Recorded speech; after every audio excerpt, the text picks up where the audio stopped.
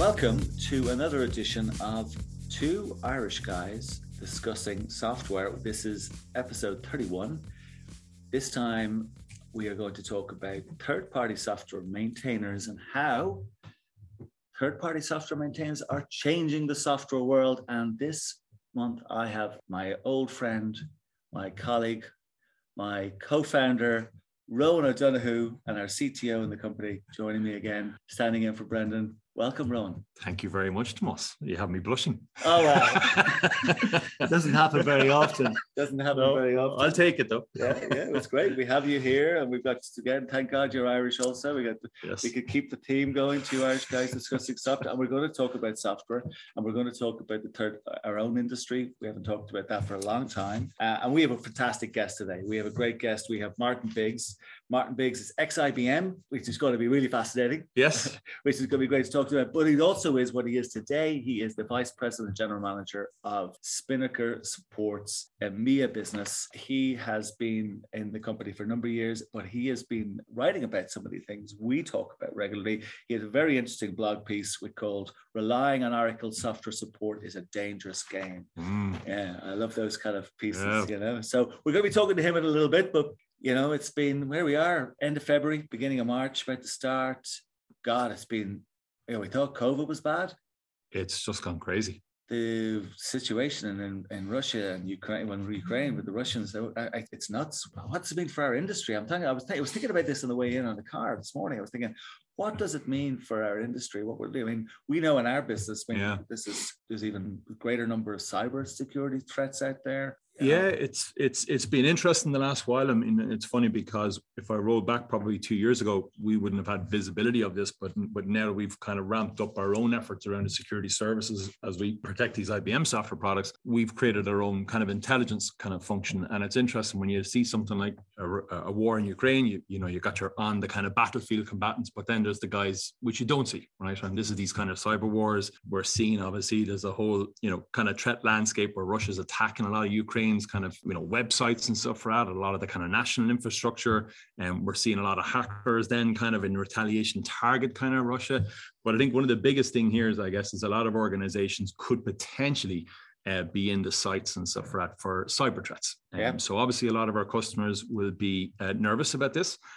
So we've been taking kind of proactive steps to kind of rally and make sure they get the support they need. But it's certainly been interesting the last couple of weeks. It's really escalated the whole thing. I mean, I also was thinking about what's been happening in that part of the world of Eastern Europe, whether it's been those countries that are part of the EU or those countries that are close to the EU, like Ukraine, which is on the border. I mean, it's had a boom in all, I guess it's more nearshoring than offshoring, I guess you'd call it. It's been had a massive boom. I mean, I know many companies have invested over there. I mean, I was reading about SAP. They have a big operation in that part of the world. They've had to move staff out of Ukraine. I mean, how were they able to move all the staff? I was looking at the number of people in IBM they have less than 500 people according to LinkedIn in Ukraine. In Russia, they have nearly 2,000 people. I mean, how are they? The workforce, yeah. You know what I mean? It's changing a lot. And then the infrastructure. So, I mean, they may be there, but then is the infrastructure there to allow them to do their day-to-day job? Absolutely, yeah. So it's changing the landscape. I mean, it's a kind of a rude awakening for all of us to remember there's bigger things potentially out there in the world. Yeah, I mean, and I think it probably just goes to show you that these kind of sands can shift very quickly, and you get caught out by a lot of these things, which would be unexpected. So, but results in general have been still good in the tech industry. Our good friend IBM came out with some good news, some really good news. Some really good news, yeah, which we haven't announced for a long time. And I'm here to bring the balance and stuff like that. So yeah, but no, to be fair to IBM, earning results came in for Q4. I think they've kind of surprised industry expectations. I mean, these are the first results after them completing out the Kyndryl divestiture. I think IBM's kind of focus is obviously being in hybrid cloud. I think that's beginning to kind of pay off now. And equally, I suppose, it's probably a good indicator, a strong sign within the industry, particularly the pandemic, that a lot of these industries kind of hit by this is kind of bouncing back. But looking at their numbers, for the final, net income was 2.3 billion. So that's a kind of 71% increase year over year. When you look at the revenue, probably is a bit of a decline, but overall, it's a fantastic number, I guess, for IBM. It's beginning to show that it is paying off. You mean 7%? Sorry, 7%. Sorry. I was thinking 70%. Where did we get 71%? 7%. But yeah, so I think it's good news for them. They're on the right track. It's beginning to pay off. It'll just be interesting to see whether they can keep the momentum behind it going forward. They're getting a lot of analysts out there talking about them. I saw a guy, Steve Gray Bouyen's, great name, from Pearl Gray Equity Research. He wrote a piece that IBM turns a corner with solid financial performance, and he says he is bullish on their stock. I think there's potential, some room there. So we'll wait and see. We'll see how it goes. But they've been getting rid of a few bits part of their businesses, haven't they? Again, more stuff gone. So Kyndryl split off. What else?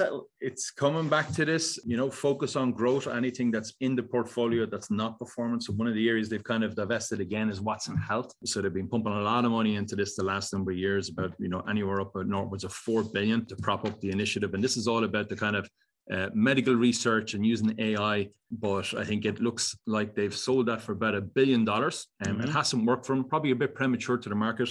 I think they probably underestimated the over-reliance on the human element to generate results in that business. But ultimately, it doesn't form part of their kind of growth strategy going forward. So time to move it on.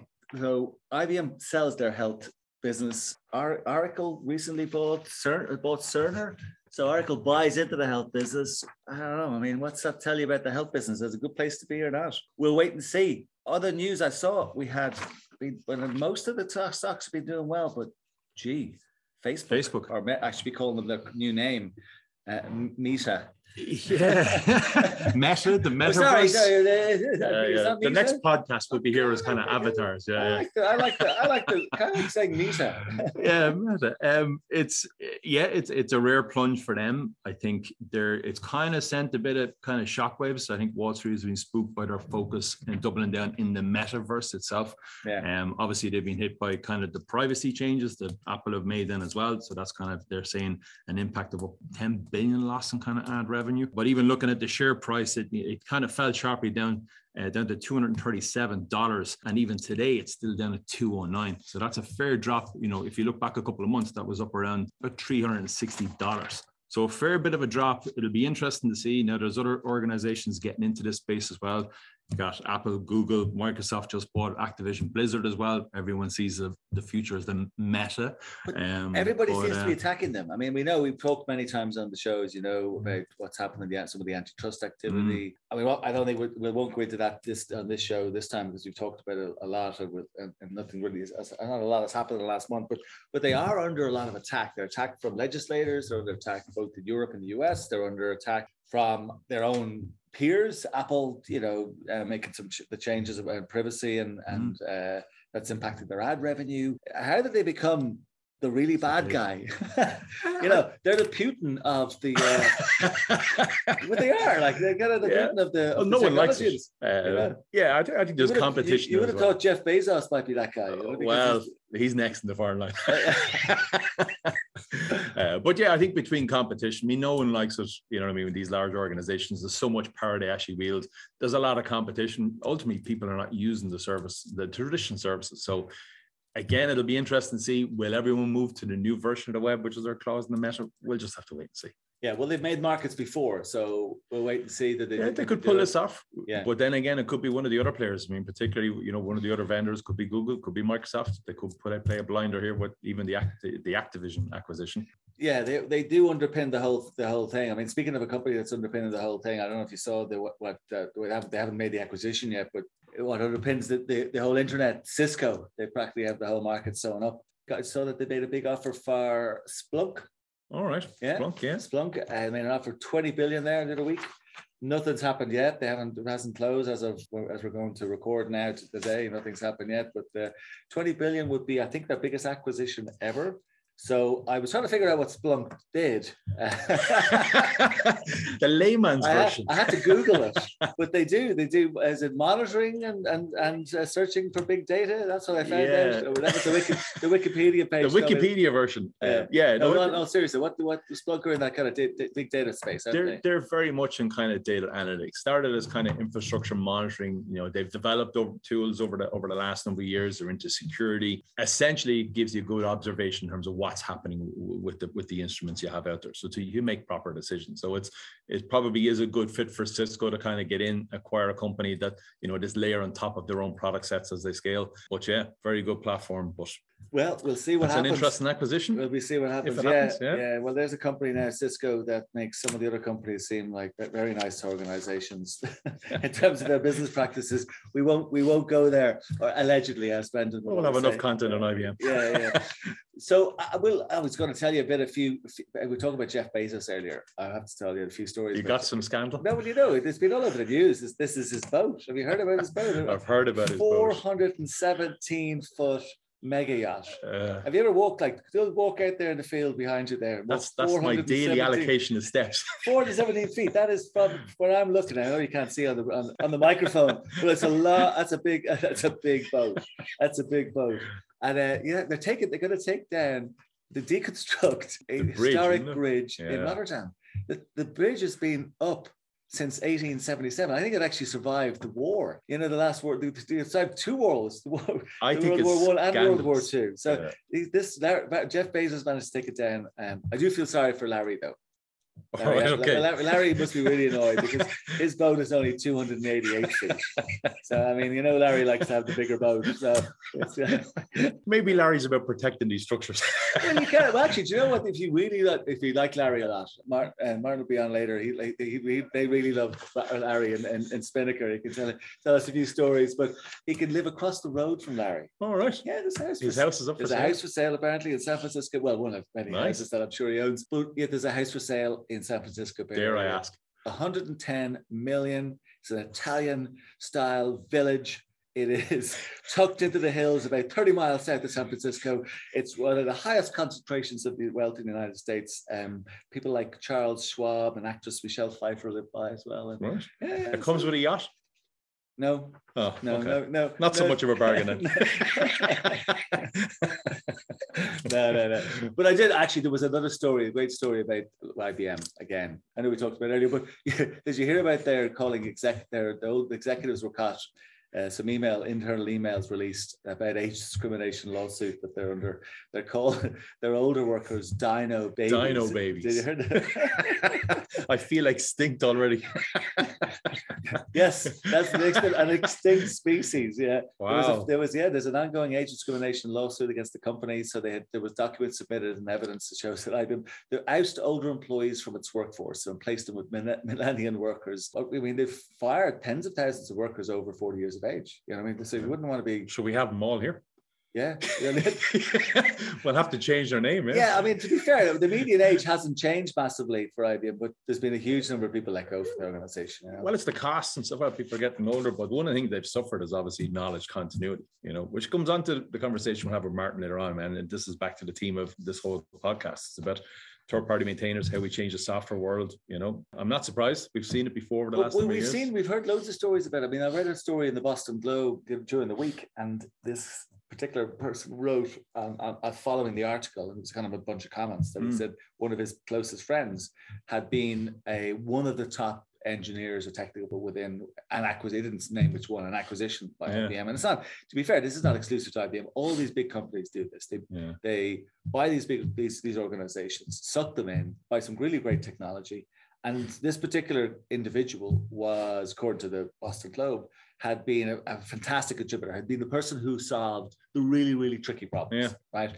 So the measurement system for deciding who was staying and who was going was purely on how many problems did they solve, not actually the level of difficulty of solving the problem. So this guy was given all of the really, really tricky problems. So he was let go. Apparently, the person who wrote the blogs had to console him out in the car park. He was in tears, like he'd been top employee in the previous company, let go. Anyway, good news for him is that he went out and he within 6 months he set up his own consulting back to the customers. And the same way as we bring in some of these guys, giving them outstanding service and has his own kind of happy ending, I guess, in that particular area. But so there is good news. It's been in all serious. It is too common a story we see the whole time. I remember even when we set up this business back in 2015. Recruiting, talking to a lot of these IBM experts and stuff, right? And I remember one guy in California, he used to work with NASA on the space program. He did firmware for the space missions and stuff like that. Went to work with IBM, 25 years, specialized in a product called Maximo. And one day they just came down and said, sorry, you're part of the redundancy package. Wow. And it was just pure cost cutting. Pink slip, is it? Pink slip and a month's severance pay. And that was it after 25 years. Oh. And he said, that wasn't the best bit. And I said, well, how can I get any better? And on his last day, when he was packing up, they were saying it was an accounting error. He wasn't meant to get them. So you can see what way that went. But sure to say, he's with us today, So still in the team. Did they come up to him and told him the last day? That's last day.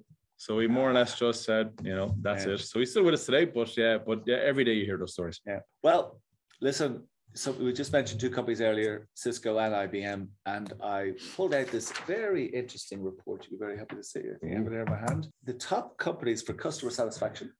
Well, number 1, Cisco. Oh. Number 3, IBM. I just don't know how these things work. Where did those stats come from? I tried to find, I was looking really, really closely at trying to figure out where did this come from, but it has been published in the Wall Street Journal. Yeah, the source is very, very small. Yeah. Well, I'll give you one. I found some stats as well. It's similar to that. I don't know whether all stats are made up, but this is a non-profit organization called Just Capital. Right? Okay.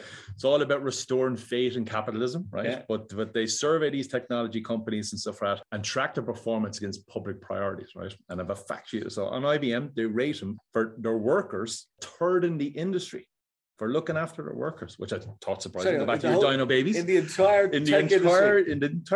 industry, yeah. So that includes us, by the way. Yeah. And because I'd love them to do a review on us, but anyway, and for looking after their customers in the industry, number 1 in the software industry. I know, but number 1 for what? How a company treats its customers. They're 14th overall, but I just thought, where are these numbers? But there you go, from a not-for-profit, Just Capital online. You can check them out, but they profile all these vendors. I haven't seen Cisco's ones. So will those customers who actually agree with that, please email. Exactly. info@original.com, and we just would love to know. Yeah. We'd love to know more. And Just Capital, if you are listening, we'd love you to survey ourselves, track our performance. But actually, here's the thing. I actually think, and we're going to bring Martin into this because I want to ask him this question. If you look at what's happening with IBM, actually, they have been using more and more. I mean, I got some news this morning that they are involved with a number of large third-party maintainers in Germany, subcontracting a lot of services to those. They really want to get into that space. And Martin knows an awful lot about this because Martin is ex-IBM. He is somebody who understands IBM probably better than most, but he also understands our industry. He's been working and heading up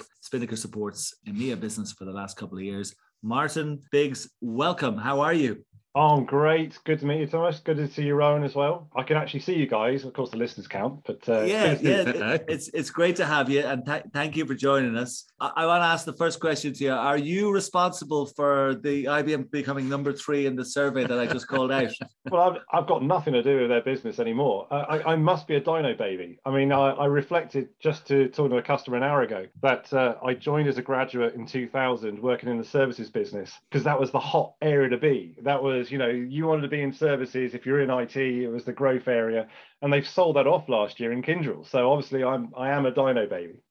Yeah, but you actually did start out in, if I'm not mistaken, Martin, correct me if I'm wrong, you started out with IBM, or not started out, but you worked with IBM in Malaysia, was it? And you introduced the third-party software maintenance business to IBM. Yeah. So, of course, IBM has been in the third-party hardware business for some time. Yeah. So whether it be, working alongside companies like Cisco or Juniper to provide extended, enhanced support, or instead of people like Dell or HP or whatever, that's the business they've been in. But it was really that hardware layer. And I remember I was in front of a client in 2017. So I was based out of Asia for 10 years with IBM. And we were doing a whole of their hardware environment. And we came with this great concept and it was going to save him a whole load of money. And he was really excited about it. And he went, well, I had to take it to RFP. And unfortunately, as is the way in Malaysia, I'd had to give it to the company that was my brother's, uncle's, sister's, wife's company or whatever it was. And it was like, oh no, I'm so sorry. You were so close, but I had to do that. What about software? And of course, we didn't have a story on software at all. But I saw a presentation the day before that we had some idea of working with some companies on Oracle, and he was going, well, could you do Oracle? And I was like, well, I don't know, but if I could save you, I don't know, 20-30%, would you be interested? You go, I'd bite your arm off. And so obviously the next few days I checked it out, found out about this company called Spinnaker Support, who IBM lawyers were happy for IBM to work with because they weren't being sued by Oracle, which is obviously very helpful. Yeah. And the rest became history. And that was the beginning of the relationship. I moved back to the UK, started building a big pipeline in that business with Spinnaker because I could see the impact it was making. I could see how upset so many clients were with Larry's business. The fact he's got 2 fighter jets is quite ironic in current market. And the rest became history. And I thought, I like that company. And then I joined them. So here I am. There's been many stories of like that, and it's great. It's a great story, and if you look at when you say Oracle, I presume majority of what you do is the ERP side of things. I know you can do the database as well. Is it the ERP or is it a whole mix? No, it's definitely a whole mix. I think probably the majority of what we do now is database based. To be fair, I mean our history is ERP, so JD Edwards and SAP. And obviously the business suite on the Oracle side, but most of the major clients, the retail bank, utilities, critical national infrastructure, whatever, that's mainly database and middleware. Yeah, because looking at the drivers behind the credit growth, and because we're seeing growth in our business that it's strong, high double digits, and we were until recently triple-digit growth per annum growth. And I'm sure you're experiencing the same yourself. Gartner have written a report on this talking about, on average, the industry's grown over 33% per annum. So there's some fantastic growth in it. And that's on the business side. But what's on the customer side? But what do you see? What are the really real reasons people are buying from your organization? We obviously know about them on our side, but are you seeing the same types of things we're seeing? I mean, obviously cost is clearly one driver, but it's not the only one, sure, isn't it? Yeah, no, cost is the starter of the conversation, but it's not the conversation. And actually, our biggest surprise was, last year was a phenomenal year, which we expected because of COVID-19 and the fact there was going to be lots of distressed industries, whether it be retail, manufacturing, whatever. But probably only 1, maybe 2 clients came to us because of being in financial distress. The vast majority were, whether it was Oracle or SAP, was wanting to take into their own hands their own destiny. By that, I mean, you have an Oracle, the worst of this, right? So if you've got different product families, like you've got database and you've got the CRM Siebel and you've got, Agile PLM, if you've mixed that all together on your orders, and it's brilliant how they came up with this, by the way. Yeah, and then you said, all right, I want to move my CRM to Salesforce, like a lot of companies are. Oracle will say, well, that's fine, but you've still got to pay me for it. And they go, what do you mean? I want to close it all down. I go, oh yeah, but because you put it on the same contract as your other bits, then I'm going to reprice those other bits. And guess what? The new price without the Siebel is going to be probably 2% less than it was beforehand. It's amazing. So there's this whole ecosystem lock-in. And so most clients are coming to us because they want to do what they want to do that's right for them. And then maybe at some point in the future, they'll move back to Oracle or SAP when the strategy is right for the bits of their business that's right. A classic example is lots of customers are really trying to investigate moving to Postgres. But to get this right, so I don't know if you see this on IBM. I don't know, even though I was in that business unit in IBM, I don't know how they price their database support, the DB2 support. But if Oracle, if you've got 1,000 databases with them, and say you migrated 500 away to Postgres or any other data, Microsoft SQL Server, whatever, and then you say to Oracle, what's the new price going to be now? They'll go, oh, it's going to be 2-3% more because you've got an inflationary adder. Go, oh, no, I only got half it. Don't matter, mate. I'm going to charge you exactly what you had before plus the inflationary adder. So there is no economic advantage at all to investigating new technologies, which is fundamentally wrong. Yeah. So if you're a CIO, you go, well, hang on, I need not only the money to invest to do that migration and do what's right for my business, but I don't want to be paying even more because I'm doing the best thing. So yeah, that's been the biggest driver, I think. Yeah, no, it's actually identical, actually. Obviously the technologies are different, but the tactics are the same. The tactic really at a very simple level is a particular salesperson or a division of a company within, whether it's Oracle or IBM or the SAP or any of these mega vendors, if you're a company and you're spending X number of million with them every year, regardless of what you do, my goal and our goal is to keep the same amount of million coming in. It's not to actually provide you any other value anymore. It's not like it's a very, very simple one-dimensional goal. And the issue is in today's world that doesn't fit with the goals of the customer. And it never did. But, years gone by, there was value in many of the products, to be fair, that all these companies had. And, and they were also winning new customers as well. None of them are winning any new customers, what we're talking about. They're converting divisions of customers, perhaps because of these tactics. But they're actually, if you go out in the marketplace, if you raised $1 billion in the morning and created a company, you would not buy any product from IBM or Oracle in the morning at all. Not a single product. There's no way you would, because you don't need to. You would basically go to any one of a number of companies. And the only way you would probably end up accidentally buying from them if the company you're buying from was bought by them.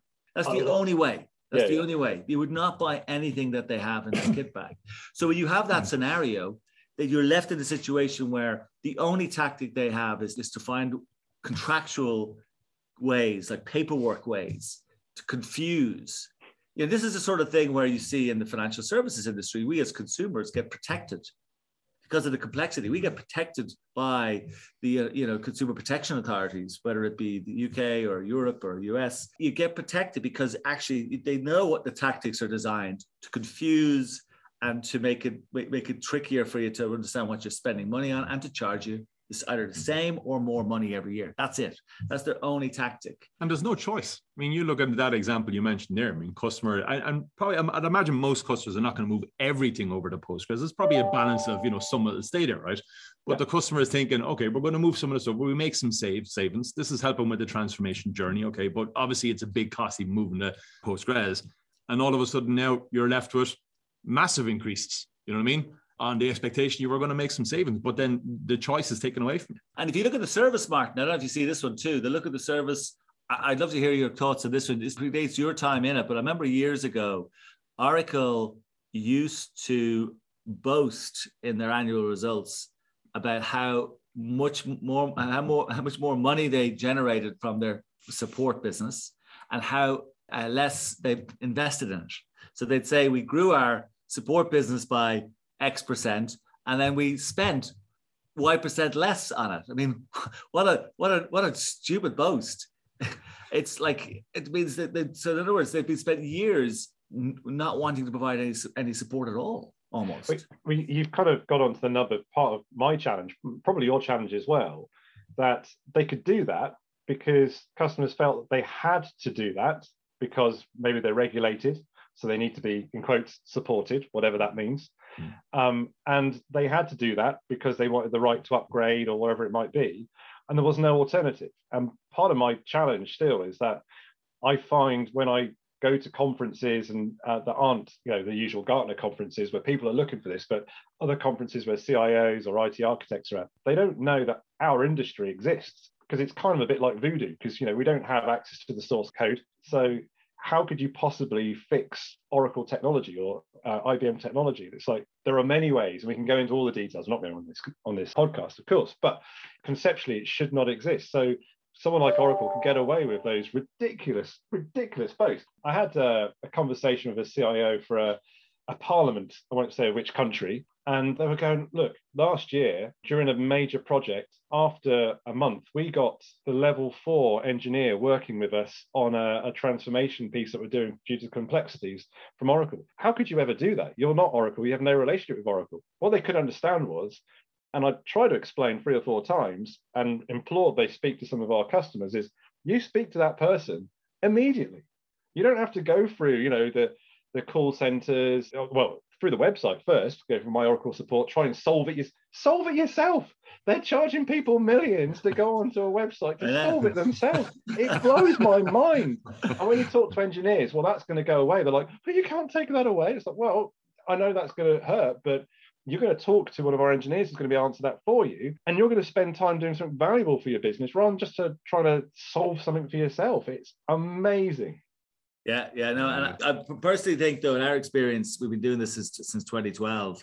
We got our first customer in 2015. We're finding that people like that CIO you mentioned, and thank you, you didn't mention where they're from. They're more like the dino babies. They're becoming extinct. I think people are getting smarter about this stuff. It is a challenge to get cut through the advertising and the power of the big vendors. But actually, I think organizations seek us out, actually. They want to know more about us, and they want to support us. And when they engage with us, and I'm sure it's the same in your business, when they engage with us, they are so pleased with the difference of the service. Yeah. It's incredible because, like you say, and we talk about what we're trying to do. We are changing the software industry because the software world has spent the last 10 or 15 years trying to find ways, like you describe, solve it yourself.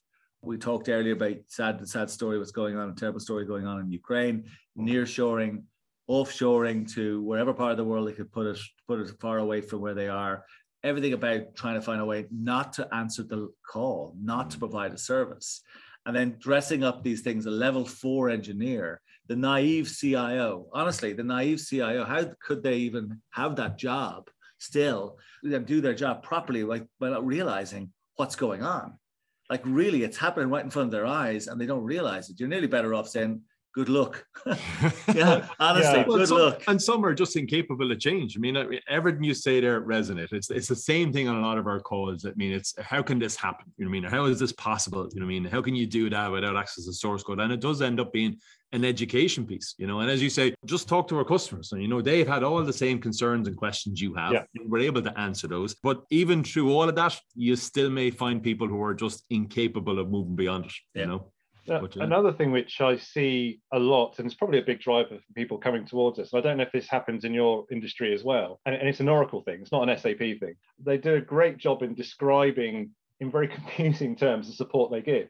So they have this concept called Premier Support, which is usually for the first 5 years of the life of the software. And they have Extended Support, which is exactly the same as Premier Support, just with a few points uplift for the next 3 years. Genius. And then after that, it goes into Sustaining Support, where you pay the same amount as you did at the beginning, but you only get all the previous updates. There's no new security patches. There's no new Sev 1 issues, you know. And the amount of people that don't realize in the senior parts of the organization, so the CIO, that they're going, well, I'm fully supported for my Oracle estate. It's like, no. You're paying money to Oracle for all your Oracle estate, but you're not supported. And that was the article I wrote the other day. And I've been really surprised that even today, you know, there are still many CIOs who Oracle team haven't explained to them, you're not actually getting supported. So when Log4j happens on, say, their e-business suite that's no longer, which is now in Sustaining Support, they're not going to get any support for fixing that. It's amazing. A false sense of security, you know. Correct. What I mean? But yeah. And it sounds like even from an Oracle perspective, that extended support is very the same as IBM's. It's on it, and even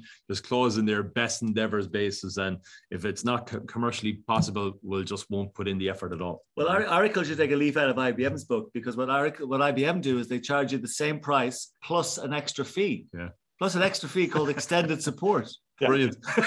Well, no, more money for less service. That's what they do, right? Yeah. But is there an end of life? Does it ever go out as support on the IBM side? Yeah, it does. Yeah, it's exactly the same. Yeah. See, no, that's the point. That's the genius bit from Oracle. It never goes out of support. It just goes into Sustaining Support forever. Forever. It's genius. Absolute genius. All right. Well, thankfully we don't do that. No, we don't. Yeah. I think it's great to hear that this the same type of things you're seeing, the same type of reasons people are buying for you. Your organization, though, has been obviously going through growth and change. You've added some really interesting things to your business as well, haven't you? You've moved a little bit into putting your arms more around some of your customers from a managed service perspective. Isn't that correct? Yeah, and I think we've seen a lot of that recently.